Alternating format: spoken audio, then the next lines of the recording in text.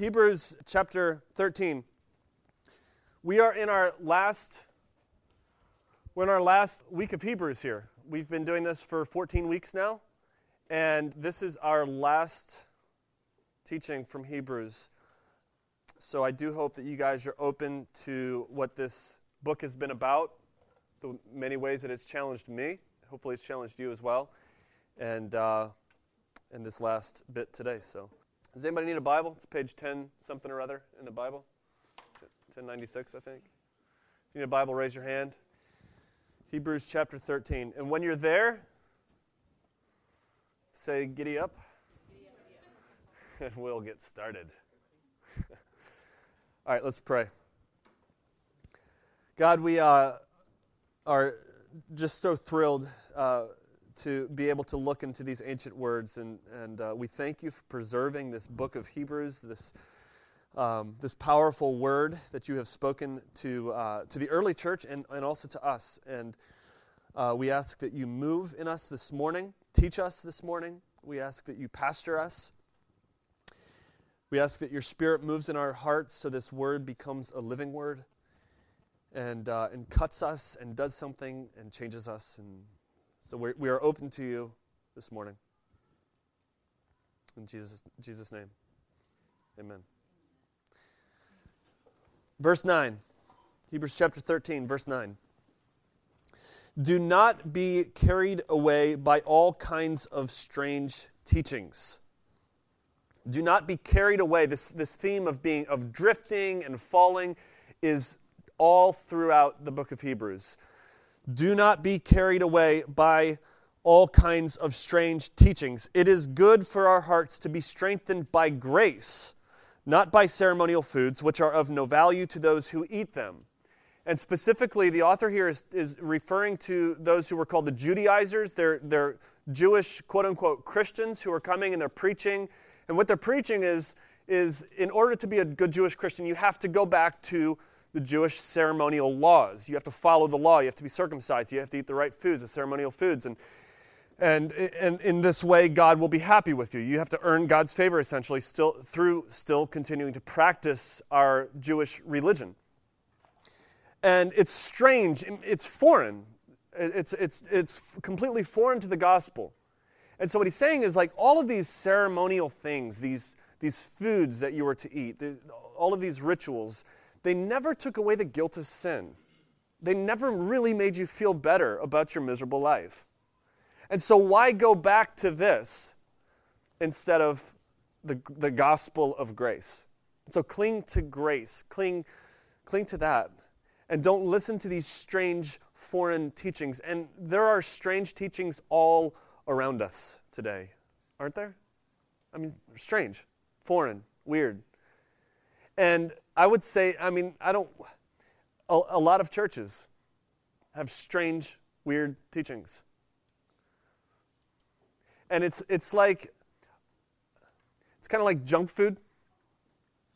My roommate, I should say my housemate, because I don't share a room with him. Got to be careful with these terminology these days.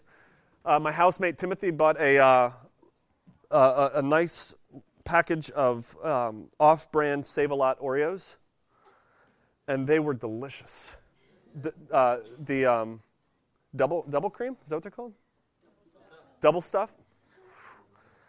And I ate a sleeve of them, like one row. And I was hungry. I was looking for something to eat, and they looked good, and I just downed a sleeve with some milk, and it was glorious. And afterwards, I ran a 5K, right? No. I felt miserable. I felt absolutely I was like, ugh. It was sitting there, and they weren't tasty anymore. And I actually was thinking about that as I was eating these with my housemate. I was thinking, this is kind of like the strange teaching that is all around us. It tastes good. It's attractive. You look at it and you're like, man, I like that. It makes me feel good right now. It makes me feel better about my state right now. But it's absolutely unnourishing. There's no substance to it. And it literally just, it makes you sick. And out of fear of a fear of man, we all, I believe, we all tend to withdraw from the gospel, withdraw really from the scriptures, and we begin to preach and take in and desire strange teachings. Out of fear of being seen as too radical or too conservative or too liberal or whatever that might be. And I get it all. Like, some people think I'm too liberal. Some people think I'm too conservative. Some people think I'm, it's like... And out of fear, we have this tendency to just draw back and say, okay, how about we just do a sermon on the 3 ways to have a nicer marriage? Don't yell at your wife, number 1. Number 2, wives, don't yell at your husbands. And we just kind of sit in these weird, strange kind of teachings and call it the gospel. And so all throughout Hebrews, it have been these warnings of falling away, of drifting away, falling back, missing the grace. And here again, one last time, he's saying, don't drift into these strange teachings that take the gospel and pervert it and make it something about you, make it something other than the glory of Christ. Don't listen to it. Don't take it in. Remove yourself from it. And those who take it in and they live lives of strange teachings, the reality is it's always the same. Mediocre lives, mediocre ministry, mediocre impact in the community, and they're worshiping a mediocre Jesus. And some of you might be looking at your lives right now and you're like, man, it's pretty mediocre, and it makes you sick.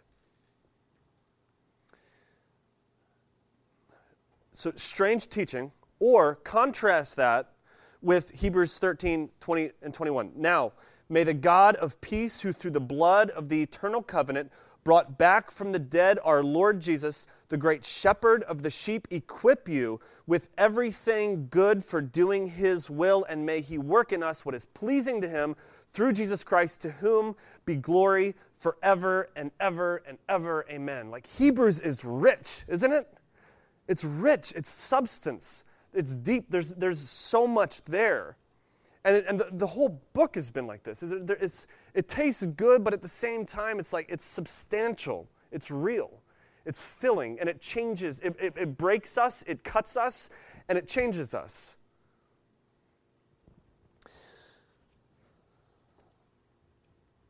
Over the past weeks, as we've been 14 weeks just diving into this book of Hebrews, anything but strange, anything but mediocre, anything but lacking. It's substantial, it's meat.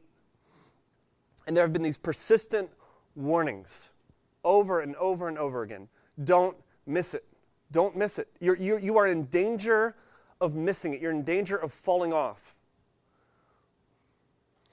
Let me ask you guys this. What is it that we're in danger of missing?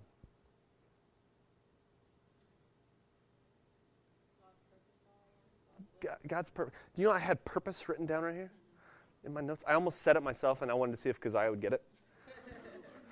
Because we talked beforehand. No, God's purpose. Exactly. That you'll miss God's purpose for your life. Your one purpose. We all have one purpose, and that is the glory of God. That's it. That is our purpose. Every fiber of our being is to be lived and for the glory of God. That's it. How can we read this and walk away and think anything less? How can we read Hebrews and walk away and say, I can just keep on living the way I've been living.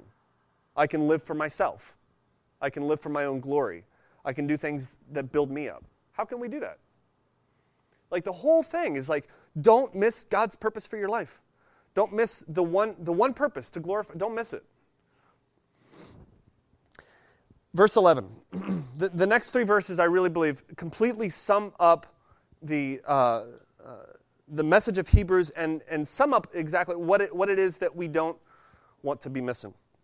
Verse 11, the high priest, it says, carries the blood of animals into the most holy place as a sin offering, but the bodies are burned outside the camp. Now he's going back to the sacrificial teaching again. And all throughout Hebrews we've talked about this, the image of the sacrifice within the Jewish context, within the sacrifice of taking a goat and offering it to cover the sins. All of that has been fulfilled in Christ. And this whole book has been pointing back from the sacrifice to Christ, the sacrifice to Christ, the high priest who's doing the sacrifice to Christ. Everything, Christ has completely filled everything, and he's going back one last time, looking again at the sacrifices. And what he's pointing out is when the sacrifices were offered and they took the animal and they sliced it and blood went all over the place, and that blood would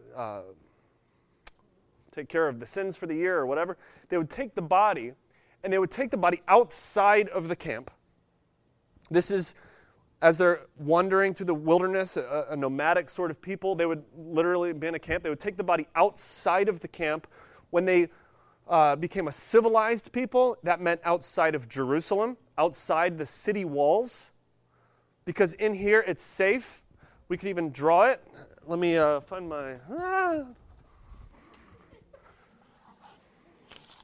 In here, it's safe. In here, it's holy. It's religious in here. It's good. It's comfortable. And out here, is where they would burn the bodies. Take it out. Get it out. Look at, actually, don't turn there. I'll just read it to you. Leviticus chapter 13, verses 45 and 46. The person with such an infectious disease must wear torn clothes, let his hair be unkempt, cover the lower body of his face and cry out, unclean, unclean. As long as they have the disease, they must remain unclean. They must live alone. They must live outside the camp. So lepers is what it's talking about lepers. Lepers in your community, these people with these disgusting, destructive, contagious diseases are not to stay inside here where it's safe and where it's comfortable, in our camp, in our city. They are to be outside the camp, outside the city gates, and that's where they're to live, alone.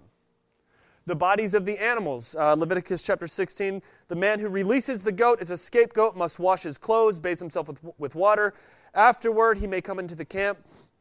The bull and the goat for the sin offerings, whose blood was brought into the most holy place to make atonement, must be taken outside the camp. Their hides, flesh, and offal are to be burned up. So all the guts and the flesh and the body of that animal is taken outside the gates, outside the camp, and that's where their bodies are burned. Leviticus chapter 24. This is the Jewish law, by the way.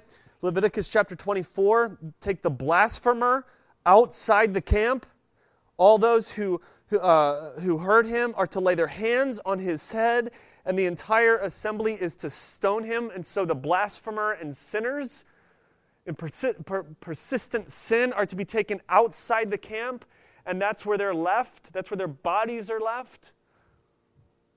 You see, so in their context now, he's drawing to mind this outside the camp imagery.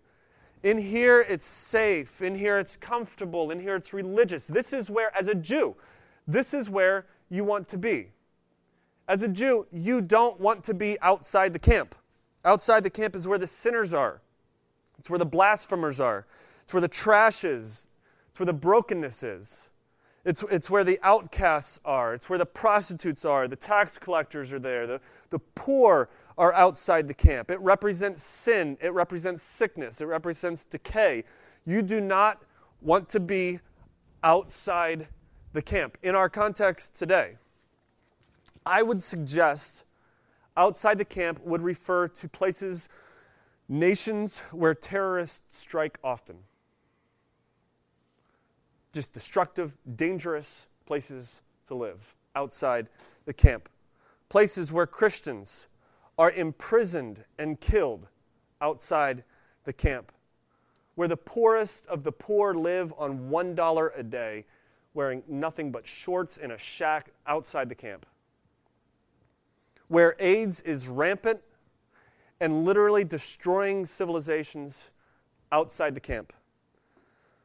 The inner cities of America, in Baltimore, Chicago, Philadelphia, Atlanta, Los Angeles, inner cities of America, outside of the camp. the ghettos of those ostracized from mainstream community outside the camp. For many, the gay community outside the camp. Immigrant populations outside the camp. In our context, like the Jewish context, in here it's safe, it's comfortable, we know this, we don't want to be outside the camp. Verse 12, and so Jesus also suffered outside the city gate to make the people holy through his own blood. Is anybody tracking here? Jesus is not found in the comfortable places. He's not found in the American dream. He's not found in separating yourself from those who make you uncomfortable. Jesus is found in the suffering. He's found in the pain. He's found in countries where 12-year-olds trap themselves with bombs and become suicidal terrorists. He's found where the poorest of the poor live on $1 a day. He's found where AIDS is rampant and destroying civilizations. He's found in the inner cities of America where there's hurt, and there's drug addiction, and there's prostitution, and there's pain. Verse 13. Let us then go to him outside the camp, bearing the disgrace he bore. Let us then follow Jesus. Jesus went outside of the camp, out here where it's dangerous and where it's risky and where it's sinful and it's dirty and it's problematic. That's where Jesus went. So if you want to follow Jesus, let us follow Jesus. Let us go to him because he's not here. Let us go to him outside the camp, bearing the disgrace that he bore. Do you see what Hebrews has been all about? I mean, in a nutshell, do you see where the author has been taking this entire sermon or letter or whatever it originally was? Jesus is out there. Jesus is in the places where you don't want to go. So if you want to follow Jesus, then you need to go there. Our life has one purpose, and that's the glory of God. That's it. We've been created, our bodies have been created to bring God glory. We've been commanded to follow Christ, and we're commissioned to devote our entire lives to this mission.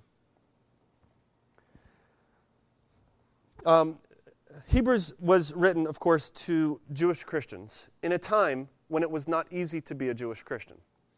They were driven by formalism. They were driven by traditions.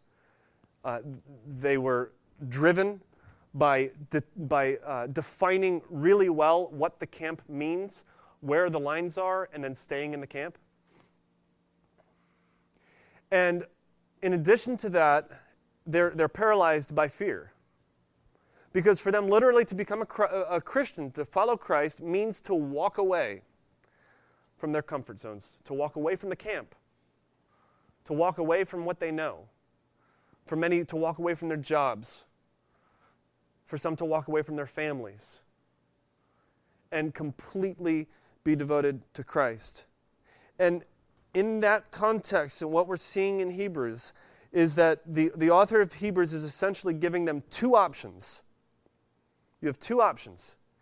You can either retreat from the mission that you've been called to, or you can risk it all for the mission. That's it. You have two options. You can retreat. This is what it is. And you can retreat. And there will be people who retreat. You can retreat from the mission and say, it's too much. I can't follow Christ like that. I can't follow Christ with every fiber of my being. I can't do it. You can retreat from that, or you can risk everything for the mission. There is no in-between. As soon as you start to think there's an in-between, what you're doing is you're drifting. And I love that analogy of drifting that he uses throughout Hebrews. Because that's what we do. We drift. It's not like we're intentionally turning the boat and moving in a different direction. We're just drifting. We're going by our feelings. We're going by what feels right, by how, I don't know, by our circumstances maybe. by what feels comfortable to us, by whatever. We drift. And in drifting, what we're doing is we are retreating. Like, there is no middle ground. It's retreat from the mission or risk everything for the mission. Hebrews chapter 2. Be careful you do not drift away. Face it head on. Because he has destroyed death and even the fear of death. So be careful you don't drift away, he said. Hebrews chapter 3. See to it that no one has a sinful, unbelieving heart, but encourage one another as long as it's called today. Hebrews chapter 6. Let us leave the elementary teachings and go on to maturity, not laying again the foundations leading to death. Hebrews chapter 10.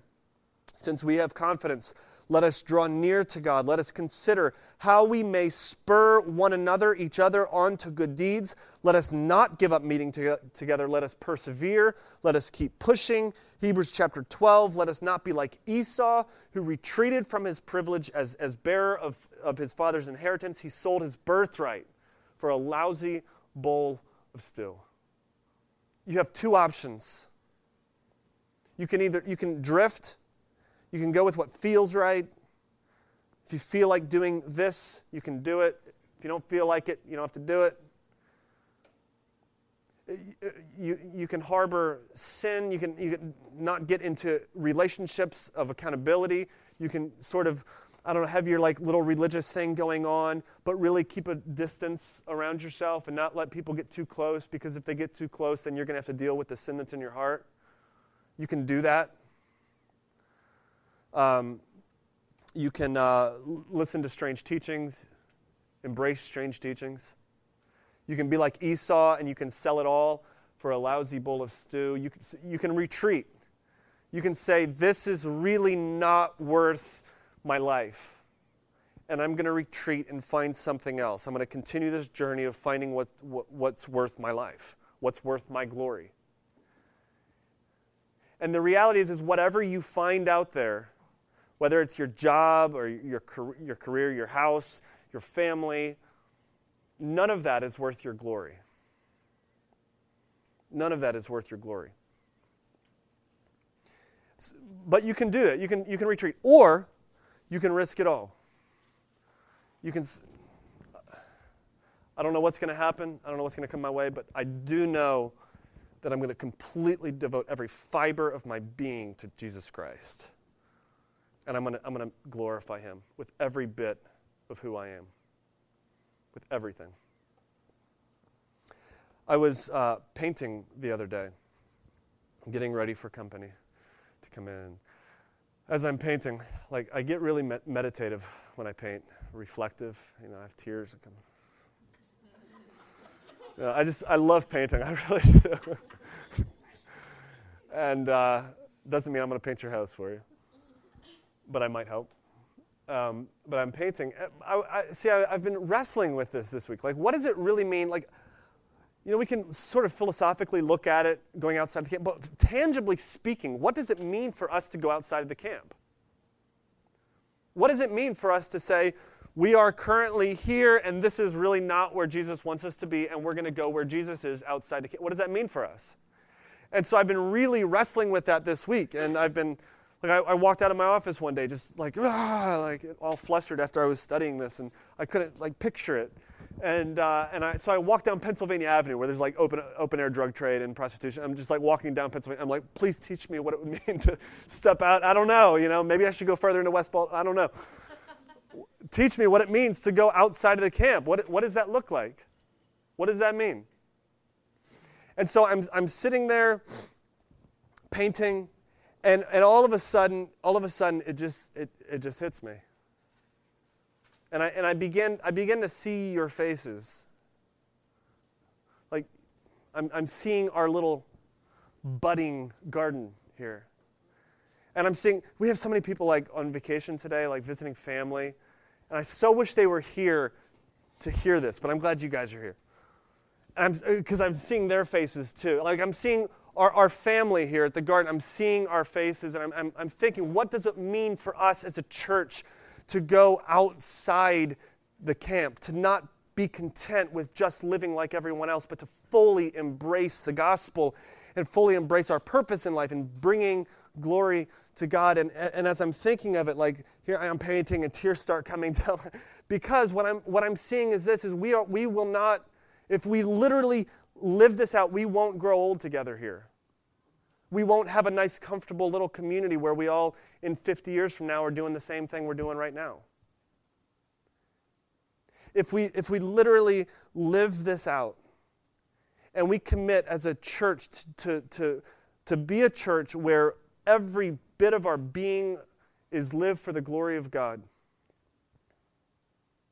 then some of you will be sent from here. Some of you sitting, and I'm not saying this like figuratively speaking, some of you may be sent from here. You say goodbye to this family here. Say goodbye to your blood family.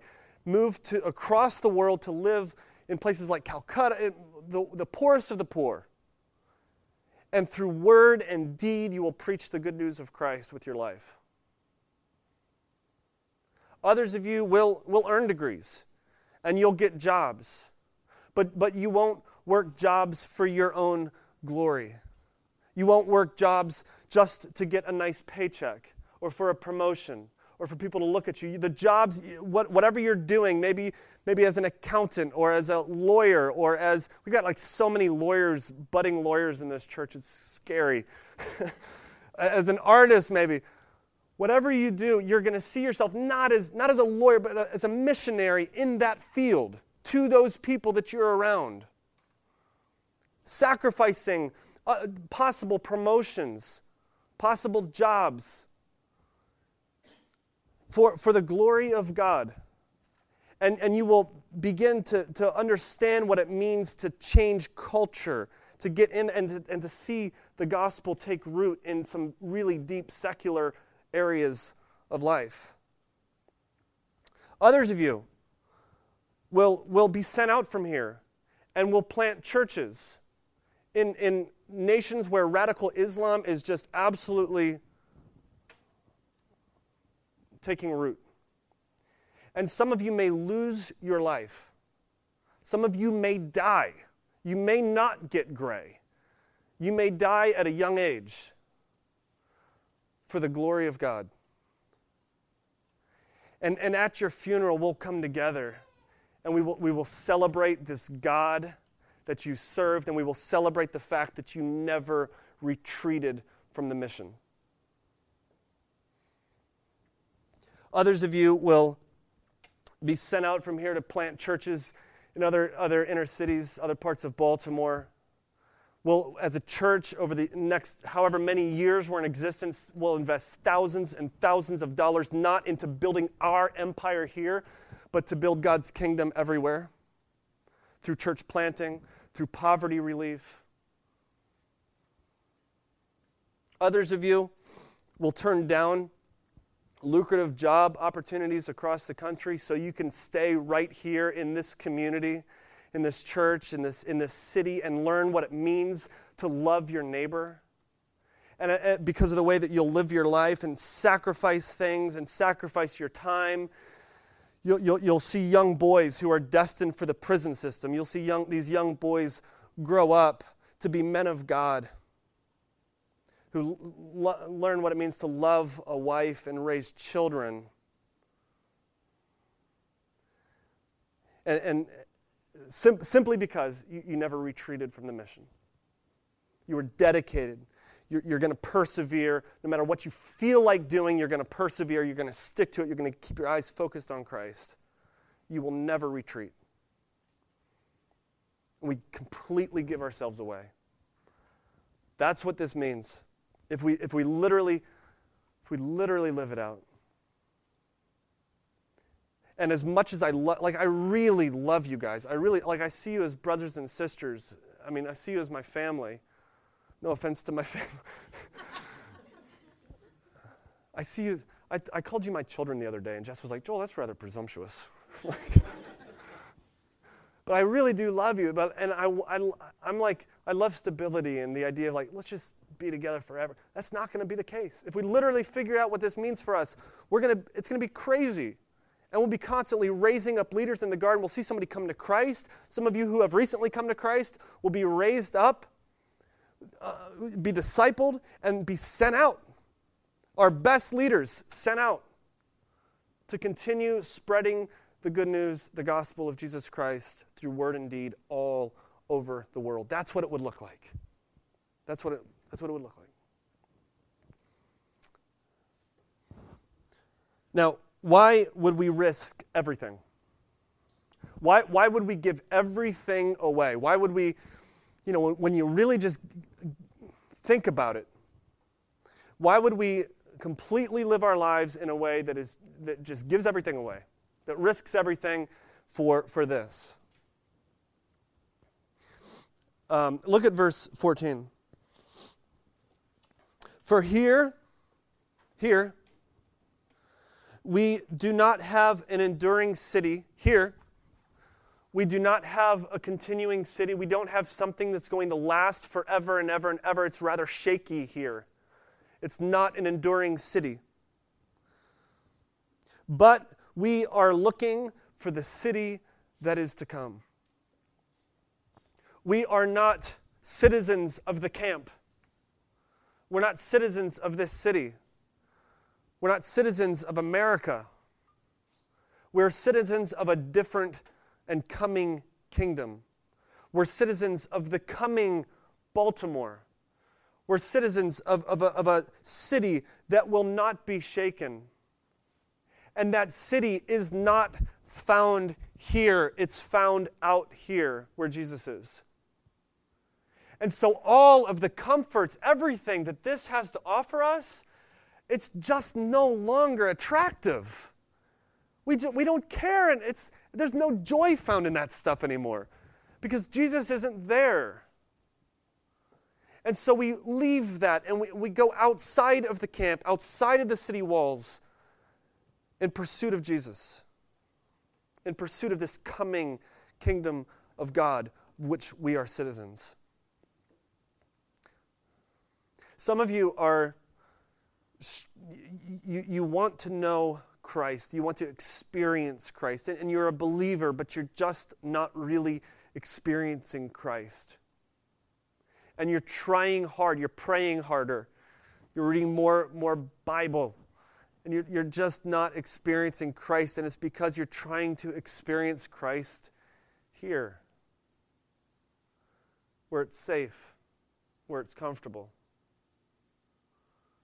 And Christ is here. What would it look like for you then to fully experience the glory and the joy of Jesus Christ?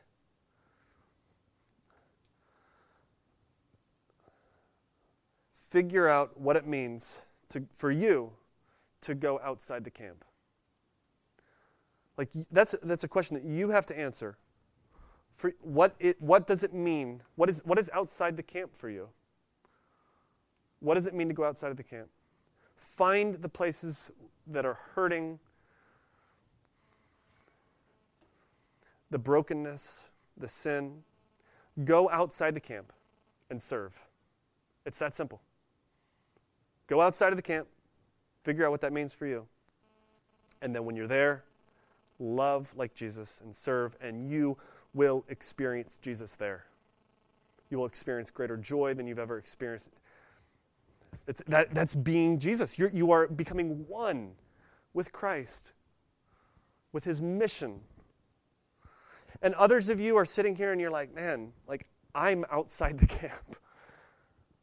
You're listening to this and you're like, I'm like way down here. I'm off the chart. I'm so broken. I am so ostracized. I am so misunderstood. There is so much pain and hurt in my life, it's unbelievable. I am so outside the city gates. And the good news is that Jesus went outside the camp. Jesus has come to where you are. And through his blood, he has made you holy. That is the gospel. That's it. Let's pray. God, we thank you for this entire book of Hebrews and the great message that you have given to us in the way that your Spirit has made it alive in my own heart and in the hearts of all of us as a community. And God, we do ask that you do teach us what it means for us as a community to live outside of the camp and to never create this comfort zone. And that we, over the next 30, 40, 50, 60 years, however long we're here, that we live every bit of our being, of our energy, all of it lived for your honor and for your glory. We thank you for the blood, which has brought us into this eternal covenant of love. And we thank you for the resurrection of Christ, which has destroyed even the fear of death. We thank you for shepherding us, for pastoring us. God, we ask that you equip us to do your will, to do good works, to spread the gospel through word and through deed, so we may please you through Jesus Christ, to whom be glory forever and ever and ever. Amen.